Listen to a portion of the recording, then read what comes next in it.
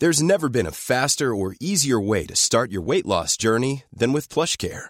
PlushCare accepts most insurance plans and gives you online access to board-certified physicians who can prescribe FDA-approved weight loss medications like Wegovy and Zepbound for those who qualify. Take charge of your health and speak with a board-certified physician about a weight loss plan that's right for you. Get started today at plushcare.com/weight loss. That's plushcare.com/weight loss. plushcare.com/weight loss. Burrow is a furniture company known for timeless design and thoughtful construction and free shipping, and that extends to their outdoor collection.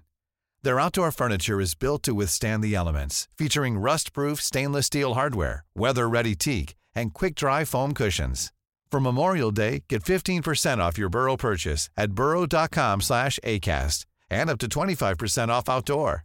That's up to 25% off outdoor furniture at burrow.com/acast.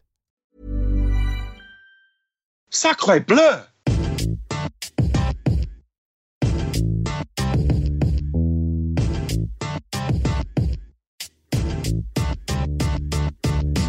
Okay, ready? Yes. It is Monday, which means it's time for the Front Free Football Podcast. Me, Adam Bolt, with the one and only Dave O'Brien. Oh, yeah! And of course, Lawrence McKenna. Hello. How are you, Lawrence? Good, how was Lovebox? Lovebox was good. I was there on Friday. It was pretty good. Frank Ocean seemed to draw mixed reactions, let's say. Why, Adam? Everyone loves Frank Ocean. Everyone does love Frank Ocean, but maybe it wasn't suited to this huge festival main stage vibe. Maybe, I said that. Yeah, him being half an hour late probably didn't help as well. And why was he? I wonder why he was half an hour late. Who knows, mate? Who knows? He does things his own way. I think that much is clear. But apparently, on Saturday, Dave, you had more fun chasing status. Oh, yeah, chasing status. Kano was very good. Kano was a decent. Kano was pretty sick on the mic. Obviously, in his ends in East London, in Stratford, dropped loads of stuff. He came on later on as well for one of the chasing status songs. So it was a very good day out. Lots of fun. Bit of Jess Glynn as well, who was pretty decent. And then a singer that I've never heard of that does the "We want the alarm ringing in my head," which was, always fun to dance to. So I had a great time and met a few people there that came up and said, "You will start Monday, bro," and I was like, that's not me, mate. After sinking like the 13th pint, yeah, it was great. Great to meet everyone as well. How many people did you? That's not me. How many people did you get recognised by? That's for all. A few. A few. Okay. Yeah, so shout out to those guys. Shout out to the people who recognise Dave. There you go. Guys, thank you so much for joining us on today's podcast. We're going to be going through all the transfer talk and done deals from the past 7 days. Before we get to that, though, it's time for Whole of the Week. Well, have we got one? We've got 2 reviews this week on iTunes. Guys, if you want to be Whole of the Week, all you have to do is review and rate the podcast on iTunes. You can do so by clicking the link in the description of this very podcast. Today's contenders are iBrowning93 from the UK and King Tommy J.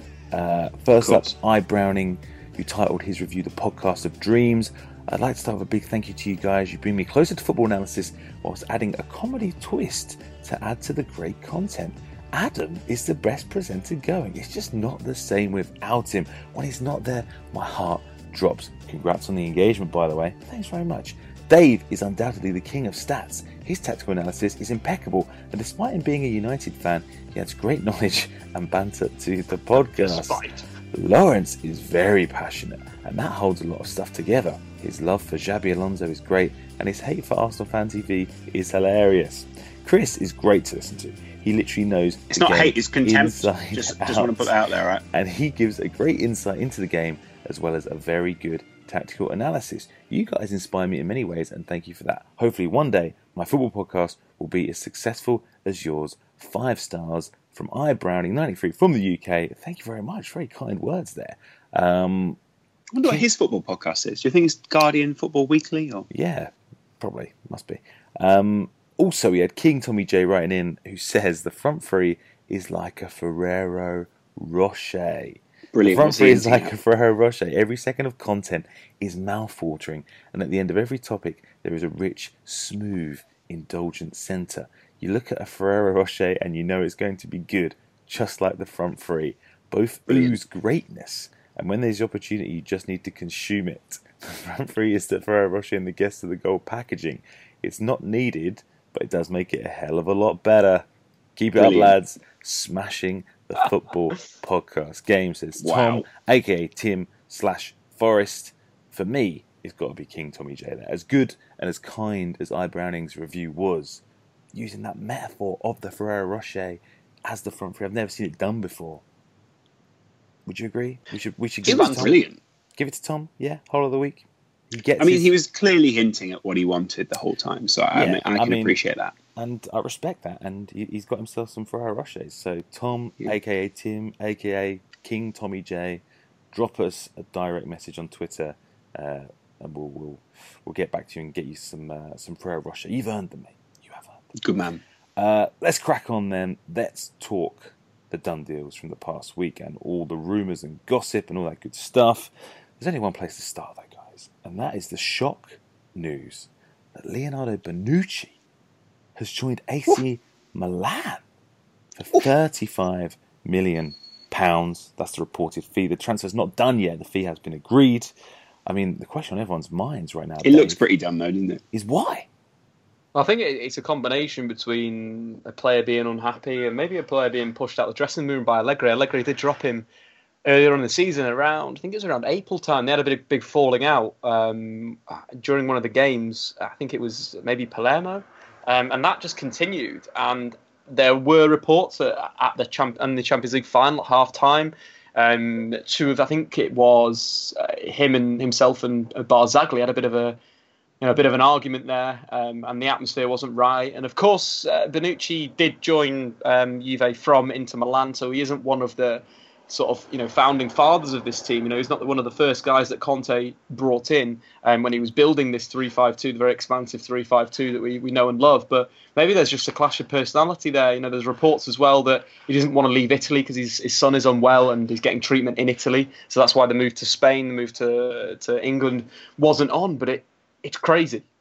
In the same week that Kyle Walker moved for £50 million, Bonucci's just gone on the radar for 30 mil when he's probably worth 100 million. Working on the Kyle Walker rhetoric. Yeah, I mean, that is the thing, Lawrence. Once you sort of understand the context, as Dave explains there, maybe there are reasons that make sense on a personal level for why Bonucci has moved on to AC Milan. But that fee, surely Juventus could have demanded more for a player who's regarded as one of the best, if not the best defenders in the world. That's a good point. I think he did want out of the club, though. I think the fact that he only wanted to move within Italy and the fact that he could only go then to a couple of clubs was always going to be part of it. And because of that, I think this has partly shown the strength of Juventus as a club and the way that they can go. Dave's right, he's worth a lot of money. But to Juve, it shows that they can flex and let a player go for that price, I think. And weirdly, to a team that is probably going to be considered one of their closest rivals next season. I mean, that is the thing, isn't it, Dave? You would expect now AC Milan to be challenging for the Serie A title. I think that's 10 signings now this summer, with Bonucci takes it to. Good God. I mean, would you expect them to be able to challenge Juve now, given the business, given the expenditure this close season? Yes and no. I think there's going to be a number of signings and before teams. There's going to be Napoli, Roma, Inter and Milan that will be competing for the title. Of course, Atalanta, the glory team of this season, will find it harder to do what they did last season. Obviously, Frank Chiesa, who's gone to AC Milan. But I like Milan. Milan's one of those clubs that is going to have a part of everyone's heart who enjoyed football during the 2000s because of the way, the style of football, the Kakas and that. And it's nice to see them going back. The only thing that I'd question is 10 signings. That is a lot of new faces. That's going to take a while for them to get adjusted. And by that time, have Juve already won the league? Probably. They'd lost Bonucci, but they've got Benatia, they've got Rugani, who arguably Rugani has a higher ceiling than Bonucci.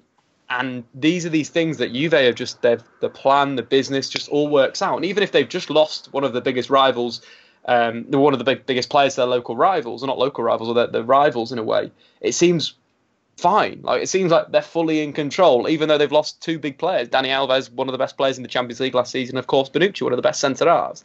The players that need to sort of show up for Milan, of course, Andre Silva, who was fantastic for Porto last season. It's kind of like the goals are going to be on him. Carlos Bacca's so inconsistent. But the style of football will be nice. The likes of Rodriguez, who I've been raving about for season after season after season, he'll go into Italy and he'll tear up that left wing, whether it is from left wing back or left back. So they're really starting to build something. And Bonucci, probably will be made captain. Next to someone like Romagnoli will be perfect. A young Italian defender that is good and has a lot of good potential qualities, but playing next to someone like Bonucci that is a serial winner, that's very, very aggressive, that's excellent on the ball, will help his game as well. So I think there's a lot of positive things for Milan signing someone like that. It's almost like a personality. Like, they've got to this stage now, they can do it. It's not like Manchester City signing Robinho to say, yes, we're here now. We're going to take you on now. We're going to sign this, winger from Real Madrid and so forth that's been massively inconsistent. No, we're signing the best defender in Italy. And he's going to come in and he's going to be leading the team on. What we know with Montella is he does love playing out the back, which is, of course, Bonucci's biggest strength. So the transfer makes sense. Whether AC will win the league, I don't think so. I think Napoli and Roma have a better chance. I think both of those clubs, Napoli were massively ahead of Milan in a way in terms of tactics, in terms of management. They haven't lost many of their players this summer. Well, haven't lost any of their players, should we say. And of course, Roma, Monchi coming in, Di Francesco coming in. That's going to be a nice 4-3-3 style, progressive. You're obviously losing Mo Salah, but they've done well in the transfer window to replace that. So Serie A, I've enjoyed Serie A the past 3 years. I think it's going to be another really cracking Serie A. Milan might not be done yet as well. There's reports today that they're trying to sign Renato Sanchez on loan, potentially from Bayern Munich. Let someone else have someone, mate. They are signing everyone. They're trying to sign Belotti as well, head of Chelsea. It's unusual. Don't you think it's really amazing, though? I mean, just a few months ago, we were talking about what a mess the club was in because of everything that gone on with Berlusconi and the fact that the sale was actually a bit of a mess as well. A lot of people were unhappy about selling to a Chinese investor in the first place, and a lot of people in Italy were mocking it. And it looks as if there are actually quite a few people within the club sort of waiting for this to happen so they could get back to the place they wanted to be. I think they see it as the place, and maybe rightly so within Italian football, that they're supposed to be. There were those pictures of Bonucci when he went to AC Milan, shaking the hands of a number of people, but then also going into their trophy room and seeing all the Champions League trophies. So I don't know, there's something quite Italian. There's like an Italian class about this transfer in a way, and it's quite entertaining so far. But then AC Milan, incredible from Milan, really. Let's move on then. Let's talk about James Rodriguez, James Rodriguez, I should say. What is it? The name's Bond, James Rodriguez, I believe. Was his name. I can't believe you called him James. Sorry, I'm just that headline. Is that headline stuck in my head? Monday morning. Big James is he's joined Bayern Munich, Dave, on a 2-year loan deal. How do you think Big James is going to get on? Big Jimmy, as he's known to his pals. Yeah, in the Colombian squad, obviously Cuadrado calls him Big Jimmy. Naturally. Big Jim.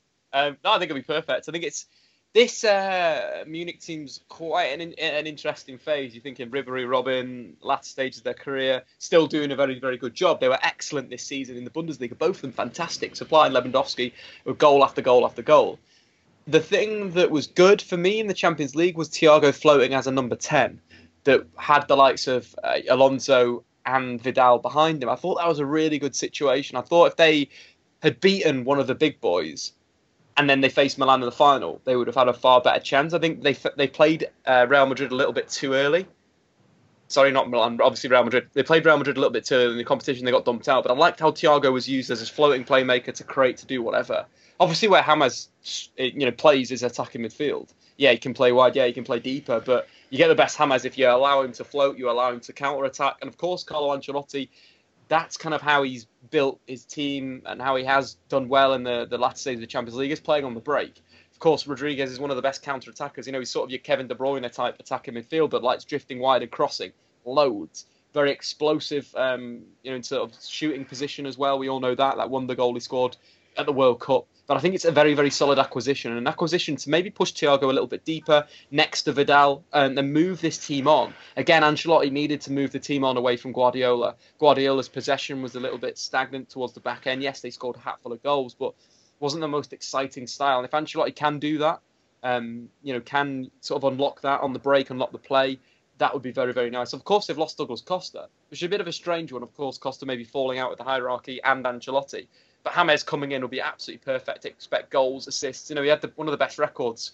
I think it was over 10 goals and assists being directly involved. He had the best minutes record in La Liga for any midfielder last season. So even though he didn't play much, he made contribution. So over for Bayern, it'll be brilliant. And again, it opens up Bayern for the Colombian market, the South American market. So again, Bayern Munich making a very good transfer. I think this was a good transfer. They didn't get ripped off like an English club would get ripped off. They made a solid acquisition, a loan with Moom to buy, which is going to cost them I think it was 30 million odd, 40 million odd for the add-on, when the fan transfer fee, and they're paying per season, which makes sense. I don't feel an English club would have done that.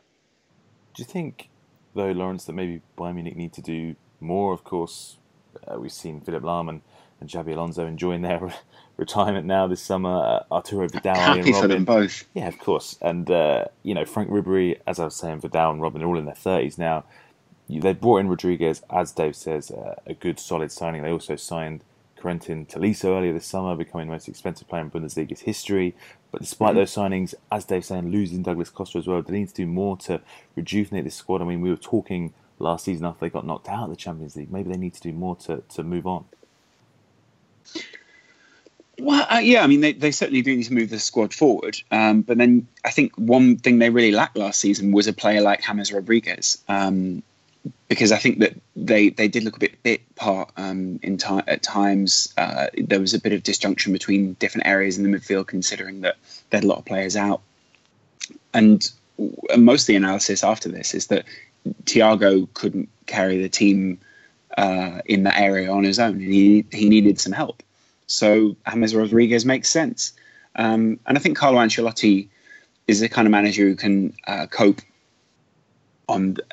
with a squad of this size. I mean, it's not like he's playing with a number of people who are sort of lower quality within the team. He's got pretty much a full 25 of quality players and a load of people coming through the Bayern Academy. So if any manager can do it with this team, I'd say it was Carlo Ancelotti. Let's move on then to the man you mentioned earlier, Dave, the most expensive defender of all time now, unbelievably. Mm-hmm. Kyle Walker joined Manchester City on Friday for £50 million plus $3 million in add-ons, taking him past the 50 That sounds million. so ridiculous, by the way. 50 million plus 3 million in add-ons. Hey, this is just what the Guardian's reporting. It's add-ons, Lawrence. Add-ons. That's 20 million easy, right? I'm sure Daniel Levy ensured those add-ons were in place so that he could say, Kyle Walker, the most expensive defender of all time. We just sold him to Man City for that much. Just that little extra something. Absolutely didn't, mate. What do you make of this, Lawrence? Because, Kyle Walker, obviously a fantastic player, an England international. Having said that, only 27 caps for England, I believe. Someone who essentially was displaced by Kieran Trippier in the Tottenham team last season at right back. And as I said, is the most expensive defender of all time. Yeah, he certainly was seen as desirable. Most people said he was the best right back in the Premier League last season, even though he played less towards the end. So, he didn't really get that full season that he wanted. The reason he was displaced was because he disagreed with Pochettino. And Pochettino, I don't think out of ego, but having done a documentary on him last season, we sort of worked out that he had sort of a quiet machismo to him, which he imparted on the players. And if anyone questioned some of his methods, then most of the time they ended up out of the team. And, that could be something as what from the outside might look as trivial as questioning his training methods or questioning his rehabilitation of players or questioning recovery times. And apparently that was something Kyle Walker wasn't particularly happy with in the playing twice a week scenario, considering also how hard he pushes the players. Maybe a player might be right to question something like that, but it's really up to them. Ultimately, there is the phrase that most people go back to when we speak about Pochettino, which is you sign a contract to train with the team, not to play.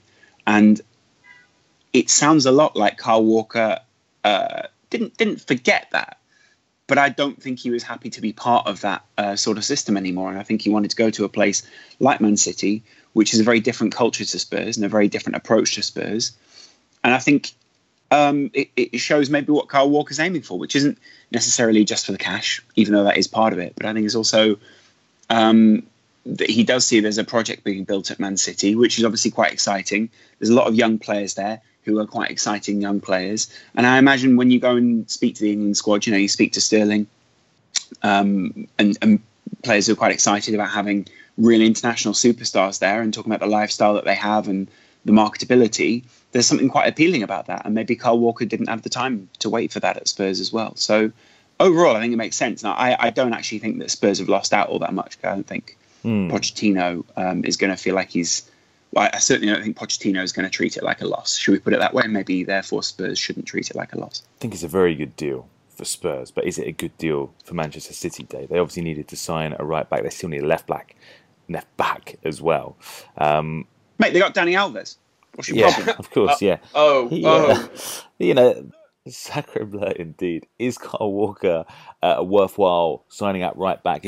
I mean, it's hard to agree that he's worth 50 million. But is he a good signing for Man City? Yeah, he's an absolutely brilliant sign. I think what we've been. It seems weird how this is probably the first time where I've kind of seen a bit of an anti-Man City rhetoric in the media, where they've bought a defender that is the best right back in the Premier League and has been for the last few seasons. Yes, he's 50 million, but in a way we should negate what transfer fees are these days. And he didn't not stop playing at the end of the season. He played 33 games for Spurs this season. Yeah, he missed the last 2 games. But before that, he was still playing. And it's one of these things where it's been built now where Kyle Walker is the bad guy. He's the villain. And, he hasn't been as good. But he's been brilliant this year. I think the thing with City, I was watching City Everton, doing some research for the Lukaku transfer. And City just were absolutely rotten at fullback. So they're playing like a narrow diamond against Everton that day. Everton set up in a 3-5-2. So if you play a narrow diamond, your fullbacks need to attack. The amount of time that Gael Clichy and Sagna on the other side just froze in the final third, narrowed City's attack, completely killed the move, was ridiculous. Like Gael Clichy was just absolutely afraid of getting ahead of the central midfielders and getting that width in the final third. It was crazy. What Kyle Walker will do is be able to get up and down, defend, attack. What he added to his game this season was his ability on the ball, like to chop inside, to hit the byline by beating a player if he needed to. He's got the pace, got the ability. He's a brilliant signing. One of the signings that City needed fullbacks. It was weird that Guardiola went to the club and they had no fullbacks in a way. They had an aging Sagna, aging Clichy, aging Zabaleta, Kolarov that's so hot and cold. And by signing someone like Kyle Walker that has consistently been one of the best fullbacks in the league for the last few seasons is a great signing. Whether it's 50 million, whether it is a bit ridiculous, we can't be dictated by the market in terms of our feelings of how the player will impact the club, which will be in a very, very positive way. I think we also got to look at, in terms of fees, someone like Morata, Madrid wanting more than 75 million for that is absolutely incredible. For a player that scored over 10 league goals once in his career, it's incredible that they can demand that. But Walker isn't that. Walker is a finished article. At 27 years old, is in the prime of his career. There's a little bit Dani Alves like, how he played for Spurs. If you can do that for Guardiola at City, that'll be excellent for their right-hand side that was arguably a bit poor this season. And again, it's one of the problems. He needs to get a left back and he needs to get a right back. And City are in a really good point. The other side of it as well, I was looking through the most expensive defenders list. What jumps out to me is that what Premier League clubs potentially are doing wrong is instead of going for a younger player and developing it, say like a lad that's 18 maybe, and taking that development process, or 19 and taking the development process, one of these really good managers, they're going in and they're spending, 47 million on John Stones, who was about 23 then. You're thinking David Luiz, who it was 28 maybe when they signed him. So maybe Premier League clubs need to have a look at themselves and go back to the other way and be like, okay, right, let's sign a player young. Let's sign a defender young, and let's work them through. Let's work them through a method. Let's coach them through these problems, instead of going right. Let's just throw loads of money at this dude. And it kind of like shows that Thiago Silva was signed for 33 million. Thiago Silva, if he was signed right now in the market, would be the Bonucci value. And it's just weird that maybe clubs need to take a different approach. But obviously, we'll probably talk about that later with Chelsea. Yes, I was about to say yes, we will indeed. Benjamin Mendy is apparently the left back that Guardiola has identified to fill that void. Another 50 million potentially to spend there on a left back. City have also signed midfielder Douglas Luiz from Vasco da Gama for £10 million, so their business is continuing on this summer. On the other hand, though, Lawrence, Spurs, having sold Kyle Walker, they've actually yet to sign a single player themselves this season. Do you think that should be a worry for Spurs fans? I mean, is this someone more about keeping the squad together, which is something we've heard time and time again? Is there, the wage ceiling that exists at the club of 100 grand? Is that something that makes signing new players difficult? Is there reason to panic for Spurs? No, you've still got quite a long time left to go in the transfer window. You've still got about a month and a half. Almost exactly a month and a half. So there's still ages. I'm not quite sure why everyone gets so worried about this sort of thing. It's not like anyone that has been linked with the club has gone anywhere else, really. It's just with every other club around seemingly strengthening so much, with how tight the race was last season for the top four. You see Manchester United spending all these incredible sums, but they were ahead of that race. So I mean, I know you're basically saying they're static whilst everyone else is moving forward. Well, they were quite a long way ahead of that race. They were the only team that kept it competitive. I can also see your flip side though, and the frustration maybe that without anyone coming in, it does feel a little bit like standing still. And there was that sort of, we flagged this worry a little while ago that if Pochettino didn't really, realistically challenge this season, then maybe it would feel as if the project had stagnated a little bit, and you begin to lose those players. That's partly the problem with the Kyle Walker transfer, is that the fact he went to Man City, and maybe it is good that Spurs have got their people in the press that they can sort of push out. He fell out. He was causing problems in the dressing room or whatever. I'm not saying he's disruptive, but I'm saying, it's not necessarily great to have a player there that's not happy. And then basically what it diverts away from is that the player has gone to someone else who has a very different project and has a lot more budget. And maybe while Spurs are waiting for their new stadium, etc., there is going to be this period which feels stagnant and maybe requires a bit of patience from the Spurs fans. But I'd imagine quite a few of them would actually be okay with that as long as they remain in the top four. Yeah, I mean, I'm not necessarily worried myself. I'm not necessarily panicking. I think Spurs' starting 11 was so good last season. The squad that Pochettino has put together is so strong that I think for Spurs it's difficult to identify players who are necessarily going to improve that and yet fit into those sort of criteria that is needed for Spurs to sign, and be it an affordable signing, be it someone who's going to be under 100 grand a week in wages, someone who's not going to break that structure. I mean, Dave, is it also worth saying, Adam, that actually Pochettino's done well to bring quite a few of the youth through from the academy? I know most people are saying Tim Sherwood brought some of those guys through, and that's true. But I really think he's brought them on to another level that maybe other managers wouldn't have taken them to, as a collective as well as individuals. And to add on to that as well, maybe if you don't make signings, and speaking to the point that Dave just made, actually they've got a manager that their academy guys say is a dream to work with. So maybe if you're not making signings, you're bringing people through. Certainly, I think that was something we didn't necessarily see last season as much as previous seasons of Pochettino, but Josh Onoma is someone who was part of the squad last season, who I think a lot of Spurs fans are hoping will be more involved next season. And Marcus Edwards as well, who's someone who has a lot of attention, a lot of heat around him. Potentially could be a name who, if we don't make those signings, does get involved next year. I just feel like maybe if there's one or two additions we can make to strengthen that squad, if we are going to make a real push, a real challenge in the Champions League and improve on what was a pretty disastrous campaign in Europe last season, if we are going to maintain our level with everyone else around us improving, I think I would like to see one or two signings. But again, it's difficult when the criteria for Spurs is so narrow. One player Spurs will be open. That's such a Premier League thing to say, though. The criteria is so narrow. You can pay a lad 100 grand a week, and he'll join a very progressive Premier League side with one of the best managers in the league in terms of a coaching way. Surely that's something that you could sell to a young player and be like, look, yes, you could go to Chelsea, yes, you could go to Manchester United, but here you get game time, you'll learn, You're not going to be a Mo Salah. You're not going to be, I think that's the thing now. There's a lot of examples where players have gone for a Chelsea, gone for a Manchester United that should have gone to Spurs. Morgan Schneiderlin could be another good example. Not at United level at all. Not good enough, but would have been good at Spurs because he could have played a functional role and would have worked.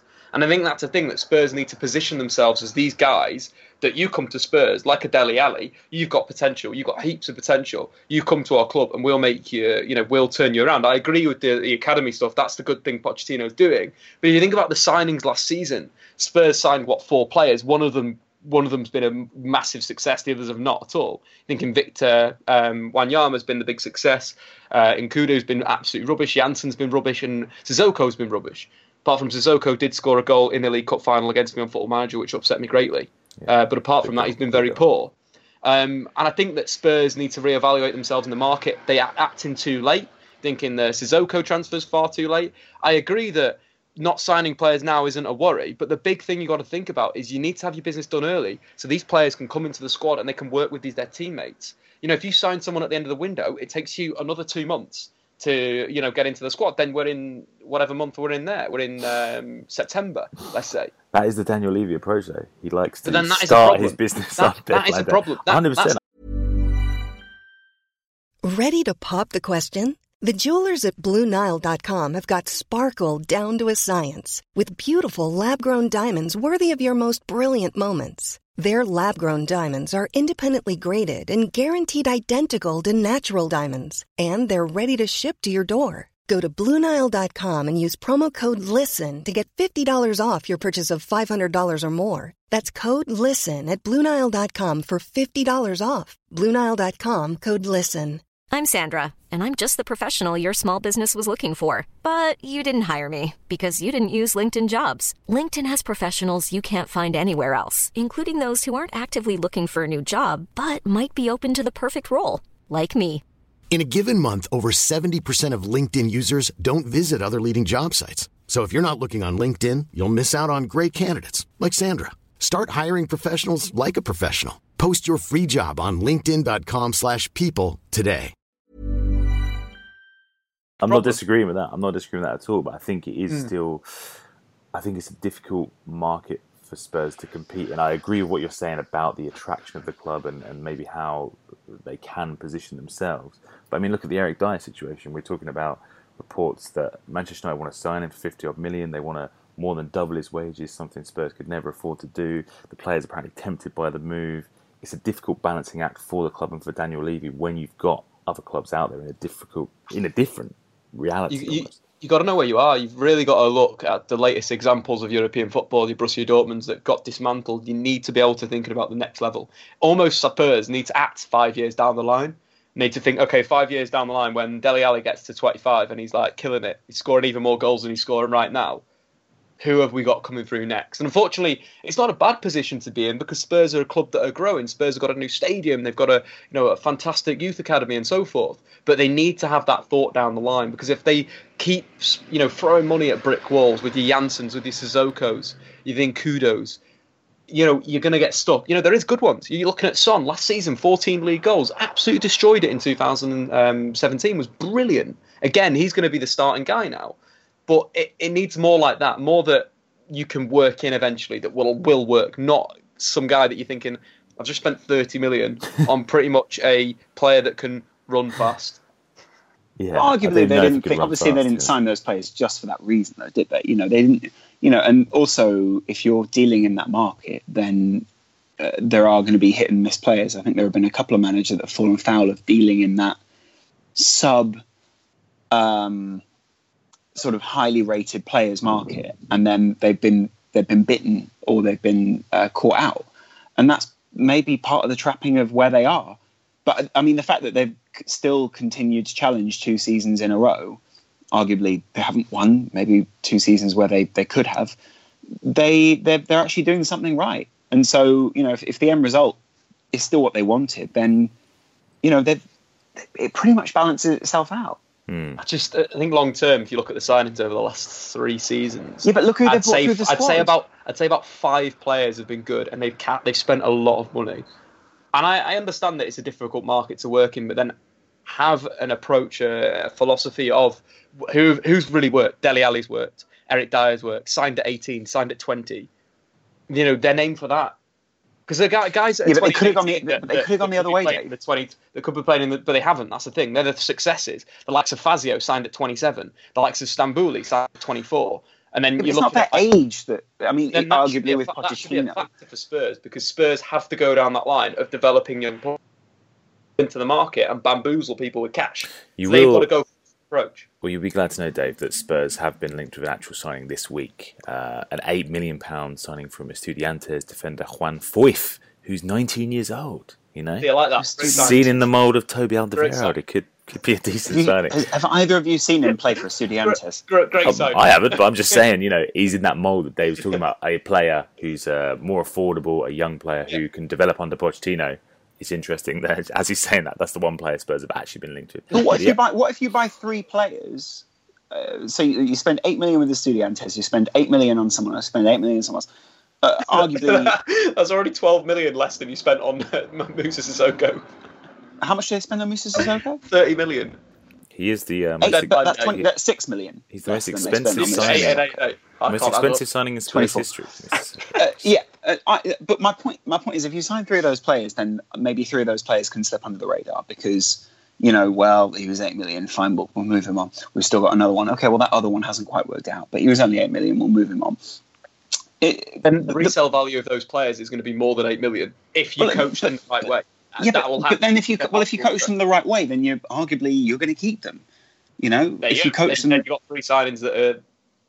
That's what I'm not building this hot and cold. We're signing young players. It's that you're signing a young player with potential, right? It's sort of like your Manchester United Youth Academy model, where 90% of players that come through United Academy won't play for Manchester United, but United will sell them, or United will let them go, and then these players will be in the Premier League.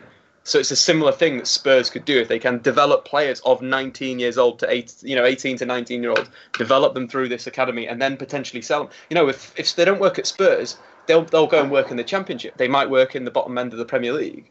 I don't know. It's new thinking, let's say. It's different thinking to how the Premier League is.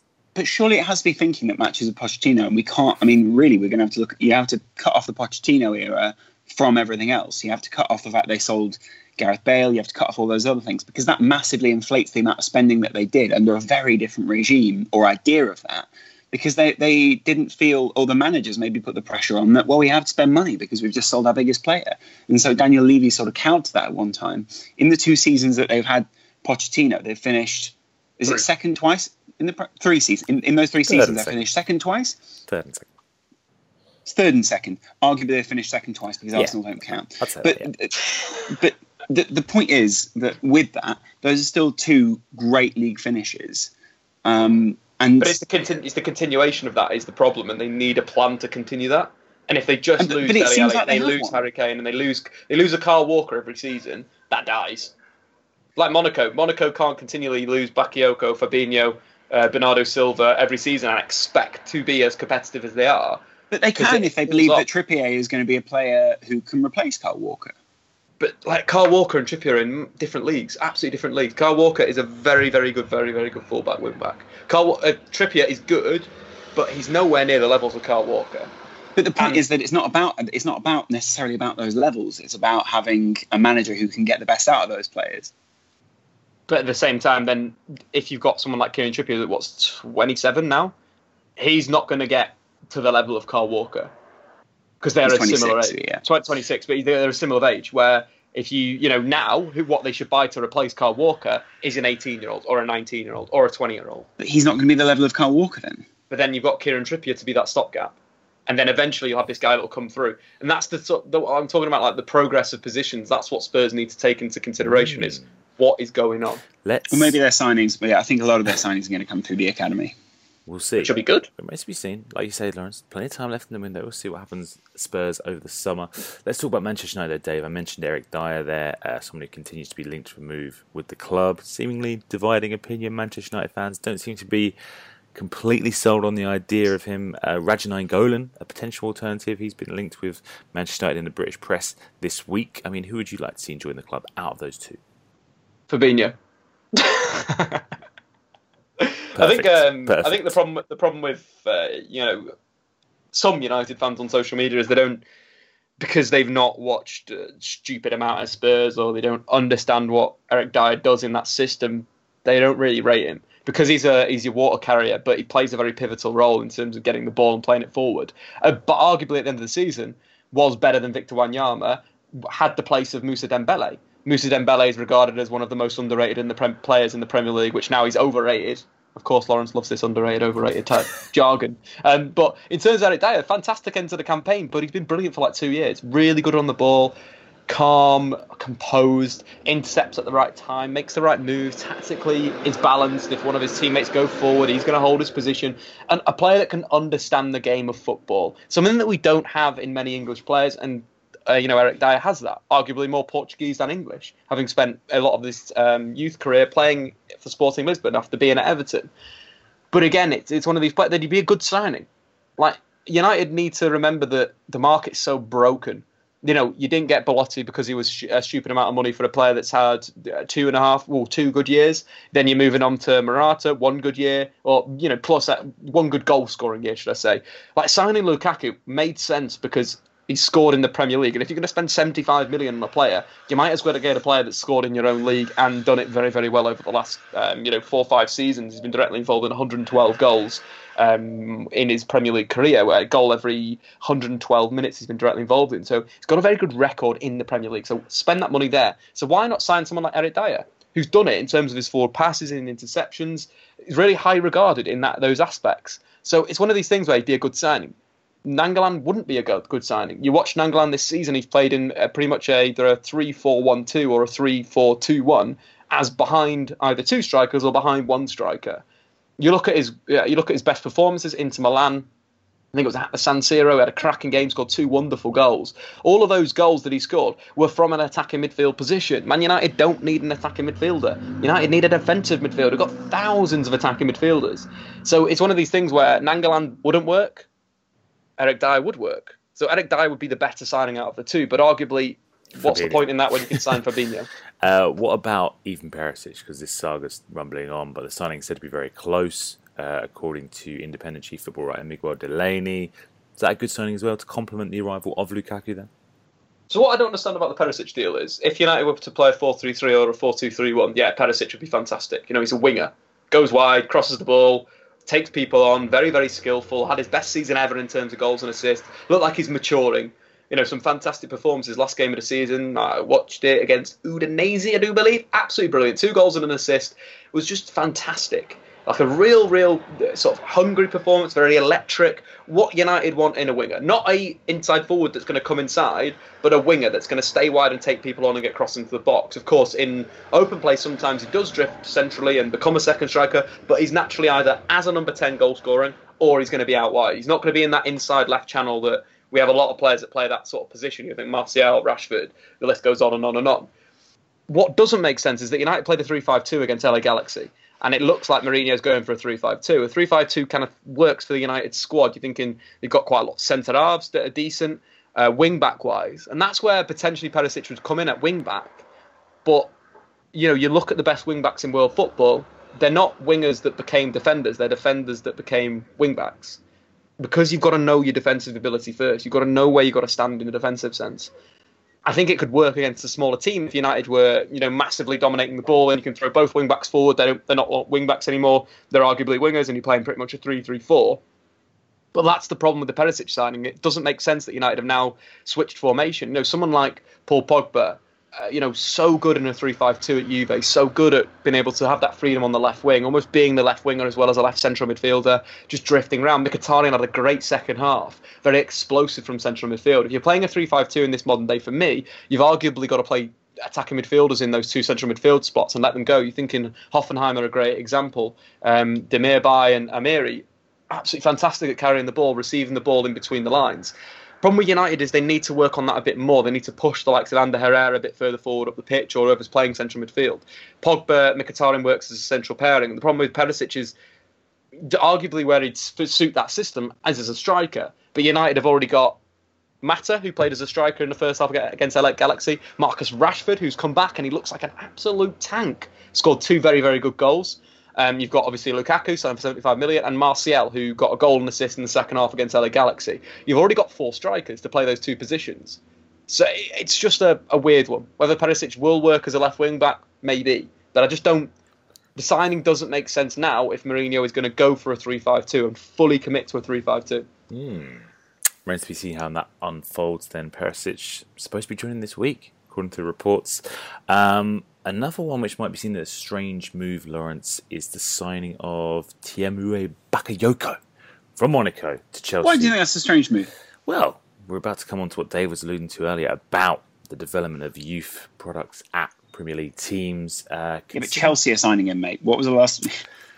Well, it's just, the contrast is drawn by Nathaniel Chalobah joining Watford for £6 million, player of the same age and the same position as Bakayoko, but a few days before the Frenchman joined the club for, 40-odd million pounds. Do you find it a bit disheartening almost to see a player that had been trained up by Chelsea, who'd been hyped as one of their biggest and most successful sort of youth products, to then move on himself, to not be trusted by Chelsea, who then spend 40 million on a player, as I say, at the same age and same position coming into the club? I mean, I think maybe it's part of what Dave's saying. I think the culture at Chelsea probably isn't one which is going to be helping a young player like that. I think it's probably geared more towards signing someone like Bakayoko, who's an excellent player, and also sort of comes from the mould of... apparently he's been moulded by Claude Makelele. So, I mean, really it's Chelsea going back to what they know and love in that sense. So, great signing on their part, I think, mainly because I'm excited to see Conte do something with most players that they sign for the team. I think a lot of players that come are underrated when they come to Chelsea. I think Bakayoko probably is one of those players that... he would have got the plaudits last season, but there are a lot of other players who are in an attacking sense got a lot more plaudits in the English press than Bakayoko did. I know Dave highlighted, a couple of other people did, but I don't think he was so highlighted in the mainstream press. So I look forward to seeing how he plays in the Premier League. He looks great in the Chelsea shirt as well, so let's see what happens. I'm excited for it. I don't think it's a bad move at all. I also think it's Chelsea. You just discount. Yeah, absolutely. You just discount the rest. If it's Chelsea, it doesn't matter like that they haven't signed, someone young, or they haven't brought someone through from the academy. It's Chelsea. Can we just discount that, Dave? Should we not be scrutinising this business? I mean, we need to scrutinise them, but the fact is, we don't. What information are you going to use to scrutinise Chelsea? I mean, apart from everything else that's already been said, the fact is they don't. They do have a number of good youth products. They do take from other teams. They do have a lot of people out on loan. But they haven't seemed to have changed that more recently. And it's very confusing as to why they haven't. And you wonder if most of it is down to the commercial side of Chelsea and the fact that they don't feel like they've got that many commercially viable players in the Chelsea team. Not least the fact that Diego Costa is off partying halfway around the world in bloody Atletico Madrid. At least it's on brand. It's Nike. You know what it is good for, Adam? It's good for Spurs, because Spurs can now go sitting down to sign this 13-year-old who lives in West London, let's say. Let's call him Steve Gibson. Let's call him. Steve Gibson's now going to go to Chelsea and he's going to go to Spurs. The entry into the Chelsea team for Steve Gibson is going to be pretty much impossible. The entry into the Spurs team is very open. So again, it's one of these things where, yes, Chelsea are getting all the top youth players right now. London is very, very competitive. And they'll start to, drop out in terms of these negotiations with players, because Arsenal, Spurs, even West Ham may be more attractive because they're going to see a route into the first team. Maybe not West Ham, obviously. They lost. Who did they lose? The 16-year-old lad that played against Arsenal first game of last season, who they've blown to Brussels. Reece Oxford, again, why the hell that he's not even considered to be part of their squad is mental. Gladbach have got a great record of bringing through young defenders. But why can't West Ham have the same thing? But anyway, back to the point of Chalobah versus Bakayoko. Bakayoko and Kante, is that going to work? No. They're the same type of player. They're the same player that isn't going to hold position. One of them will have to change their game. It could be Bakayoko. Did it quite well for the French under-19s, maybe? I don't know why I was watching the under-19s French team for some stupid time. I don't know what I was doing. As you do. I was watching that Kevin Augusto, I think he's Leipzig, and he was absolutely bonza. Again, a PSG academy prospect that's getting no game time at PSG, gone to Leipzig, and will probably have a really good time over there. But it's a similar thing. Bakayoko will have to adopt his game and have to sit deeper because you can't have two players harrying, because then the space in front of the back three opens up. Or Chelsea go to a 3-5-2, but we haven't really seen that because they haven't signed any other. They haven't signed a deep line playmaker. Maybe it could be Cesc Fabregas, but still, Conte didn't do that this season, so I can't see him doing it next season. So Chelsea are at a real crossroads right now, and losing the likes of Costa, as Lawrence mentioned, they may struggle next season. They may really struggle. They've lost their goals. They've not evolved the side. People have worked out how to deal with Eden Hazard. Yeah, he had a fantastic season, was brilliant. But at the back end of the season, people started to go, right, this is how we deal with Hazard, because there's no other facets to this Chelsea team. And that's the problem that Conte is going to have to address early doors, because teams will sit deeper against them. They'll man-mark Eden Hazard. And that kind of negates their only weapon going forward without Costa's ability to bring long passes down. So whether it is Morata, whether it is Belotti, they need to get a move on. Run out of time, so let's wrap up the last few transfer bits and bobs. First up, Lucas Leiva, Lawrence, has left Liverpool for Lazio. Tears for Lucas? Sad? He was there for a very long time. Maybe people will be upset that he went to Lazio. But I think he wanted out of the club. I think he wanted another challenge. Lazio is probably about the level that Lucas can play at now. And he was a great servant for the club. I think what people say when people say that, and what they mean by that is, it wasn't only that he sort of played, it was also that he played in a number of different positions, often out of position, often sacrificing the good that he had for the good of the team. Maybe playing at centre-back when he is clearly not a centre-back, but clearly is an intelligent enough player, but maybe not physically sort of developed enough to play in a position like centre-back. But he did it for Liverpool and actually covered reasonably well. When I say reasonably well, I mean they probably had one of the worst centre-back pairings that Liverpool could have had out there, and Lucas was probably the best option. Bear in mind also, when he came to England, he was an attacking midfielder that Benitez morphed into a defensive midfielder who wanted to play slightly deeper and wanted to play alongside someone like Alonso or like Mascherano. So he often found himself in the midfield having to play the Mascherano role. Very rarely did he have to find himself playing the Alonso role. And, because Steven Gerrard was just ahead of them, most people had to sacrifice part of their game so that Gerrard could maraud in the way that he did. So I actually think Liverpool hampered his development. It probably would have been more satisfying to see him go somewhere else and be a great attacking midfielder, maybe even somewhere else in Serie A, because at this point, looking back, you'd say it might have suited his career. But I think a lot of Liverpool fans are very grateful that he came to Liverpool because he was a great character. There's a lot of memes around the club, unlucky and those sort of things, which I think a lot of Liverpool fans will thank him for and be very happy about. So a lot of people will remember him affectionately, maybe off and on the pitch, even if it's not because he won something incredible with the team. Mainly for that meme, yeah. Yeah, I think there's other things with Lucas. I think you say Liverpool far too long. I think Liverpool should have moved their side on a while ago. I think Lucas has hampered your development personally. Also, in terms of, I don't think he's gone out of his way, Tam. I think I don't think it's Lucas's responsibility to say, "Boss, I think I need to move on here. I'm hampering other people's development." I think he was very often used, like I say, as a stopgap or a player who covered for other players when Liverpool didn't feel like they had someone who could play there. I think one of the things that you got to look at with Lucas as well, someone that I used to work with got a direct message from Lucas after writing an article about him, and didn't really come across very nice, to say the least. So one of these things. What exactly? And what was the article? What was the article about, Dave? It was about poor performance from Liverpool, and Lucas took it very personally. And quite frankly, that's not something you should be doing as a professional footballer, is going around attacking journalists. But that was allegedly, obviously we need to back ourselves up in some sort of legal perspective, but apparently not a very nice guy. You know what? I've heard Lucas is nothing but a nice guy. So I'm gonna counter that.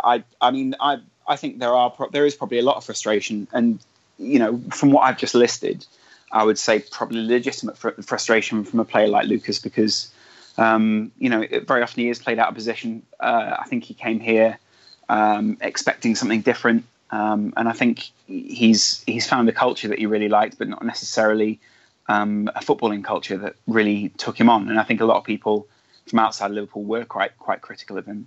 I do think players also have a right to respond. If you can't say what he said, then really, first of all, he's not here maybe to respond in that way. But second of all, what did he say? Because I've heard nothing but good things about Lucas. The fact that he was charitable, the fact that he was a guy who was really good to other people at the club, the fact that he was a great guy to have around the dressing room, all these sorts of things. You just shouldn't be going out attacking fans, full stop. And whatever. So did he attack a fan? Did he attack a fan, or did he attack a journalist? Attacked a fan and journalist, Lawrence, which could be even worse. Cool. You're going to have to act as one or the other, or either that or you're writing on a fan site. Let's move on to the final bit of news before we wrap up, guys. Lucas is a terrible guy. I'm going to defend him in this sense. I think he's I think it's difficult. It's difficult to say. It's difficult to say without backing it up. It's difficult to say without backing it up with actual evidence that someone's not a great guy. Let's talk about someone who may or may also not be a great guy. Joe Hart, depending on your point. Oh, he is a wanker. He's a real. Yeah, he could be on his way to West Ham, guys. That's where he is. On loan. The top geezer himself, Joe Hart. You're going to be delighted to see him back in the Premier League, Dave? Oh, definitely, yeah. I think someone did a stat yesterday that was like, out of goalkeepers that have played over 15 games in Serie A, had the worst save percentage. So pretty much did a Claudio Bravo over in Serie A. But it'll be fun to see Joe back playing for West Ham. Hopefully he can get his confidence back and start making saves instead of letting them go through his hands. Lovely stuff. I think that's the perfect place to end the podcast, unless, briefly, there's anything else anyone else would like to mention before we wrap up. Lawrence, anything you want to mention? I did find it really weird that all the banter accounts online are having a lot of banter about the fact that Lukaku didn't score in his first game for Manchester United. I just find that really, really weird. Not everyone scores on their debut. You're not, and also not everyone scores on their debut. It's just that simple. Not even competitive debut, even if you didn't. Who cares, etc. I don't know. I just think Twitter accounts. Like the problem is, people who originally set up Twitter accounts back in the day were like people who they probably had like quite good banter, for the word that I hate to use. They probably were quite funny guys. And since then, these have obviously become an industry and a business. And now there's a lot of people entering into the business with bad banter. And so they'll say whatever they think to just get clicks. Do you know what I mean? Like they'll, here's a statistic, here's something out of context, here's this, here's that. Maybe this guy should keep his mouth shut, or maybe he should concentrate on being out on the pitch. He won't be unhappy tonight because he'll go home to his wife. And you're just like, well, mate, just leave it. Like, I wish there was a way you could just get rid of some of these shit people who just write shit tweets all the time. They don't even write them, Lawrence. They copy and paste them. That's the best thing about those accounts. Even worse. Just, even worse. It's a banter arms race in many ways. They're trying to be the first out there with the banter. In many ways, though, good you hope banter, that they but blow they're themselves first. up. Yeah. You hope they blow themselves up in their own kitchen before they manage to get the banter out there. Do you know what I mean? Laptop just blows up. Banter not allowed. Denied. Dave, before we wrap up, is there anything you'd like to mention or bring attention to in the world of football? There was a banner at the Fiorentina Stadium. And this talks that Bernardeschi was going to move to Juve. Why wouldn't you like to spit in your face, Bernardeschi, you shitty hunchback? Sorry, but hunchback. Blimey. Which is pretty bad. Either the player's not signed yet or whatever. There is big beef between Fiorentina and Juve, as we do know. But they like to go far over him, Florence. Apparently so. That is that's quite something. Also at Star Sixes, the most used phrase was "wind the clock back," because they're all retired. Just because so look here and winding back the clock. Yeah, let's also be quite frank at the moment. There's a lot of people who use footage of football right now. I have no problem with people using Star Sixes. There's a lot of people online using footage of football, and if we're completely honest, like as a group, we've sort of made an agreement not to use footage in our videos of football. Maybe we'll use, images and stuff. I think it's quite different to using actual video. There's a lot of people using videos of football right now. and it's starting to annoy me. Just because. No, I don't name and shame. I mean, no. I mean, there's too many to name and shame, to be quite honest, online, Adam.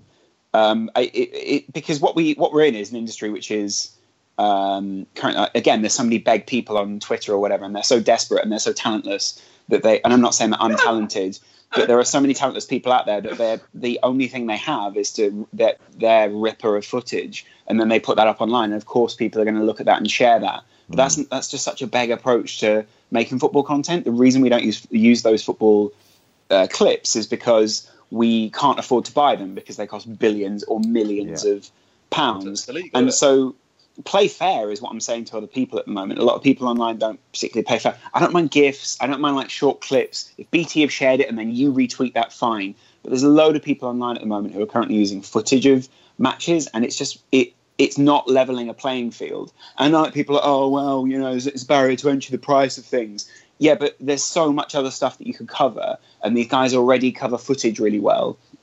It's ridiculous. Like, I understand it's probably going to go in a good direction. It'll encourage the BBC and Sky and all those guys to put their clips up online. But it's also just so beg to put up clips of games. Like, just get a life, mate. I don't like this beg approach. Guys, please rate and review the podcast. Thanks so much for listening. It's been great to have you. I hope that you enjoyed. Just stop putting the clips online, all right? As much as we enjoyed recording it. Until next week, Lawrence McKenna, where can people find you? You can go, if you go to FootyTube, I sometimes edit match highlights and just sort of put them up there for people. It's great stuff.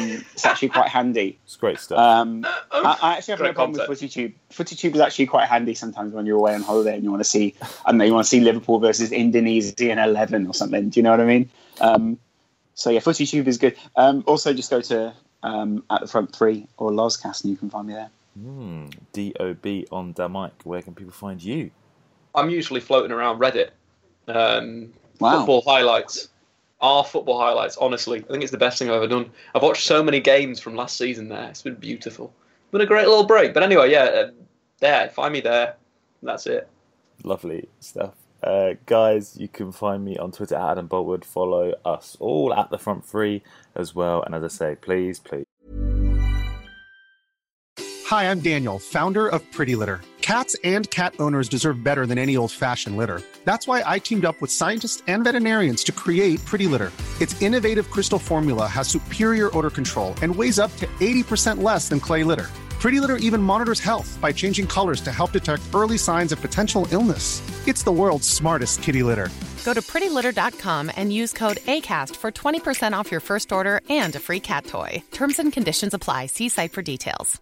Mom deserves the best, and there's no better place to shop for Mother's Day than Whole Foods Market. They're your destination for unbeatable savings, from premium gifts to show-stopping flowers and irresistible desserts. Start by saving 33% with Prime on all body care and candles. Then get a 15-stem bunch of tulips for just $9.99 each with Prime. Round out Mom's menu with festive rosé, irresistible berry chantilly cake, and more special treats. Come celebrate Mother's Day at Whole Foods Market. Please rate and review the podcast. I'm not begging. Guys, we'll see you next Monday. Bye.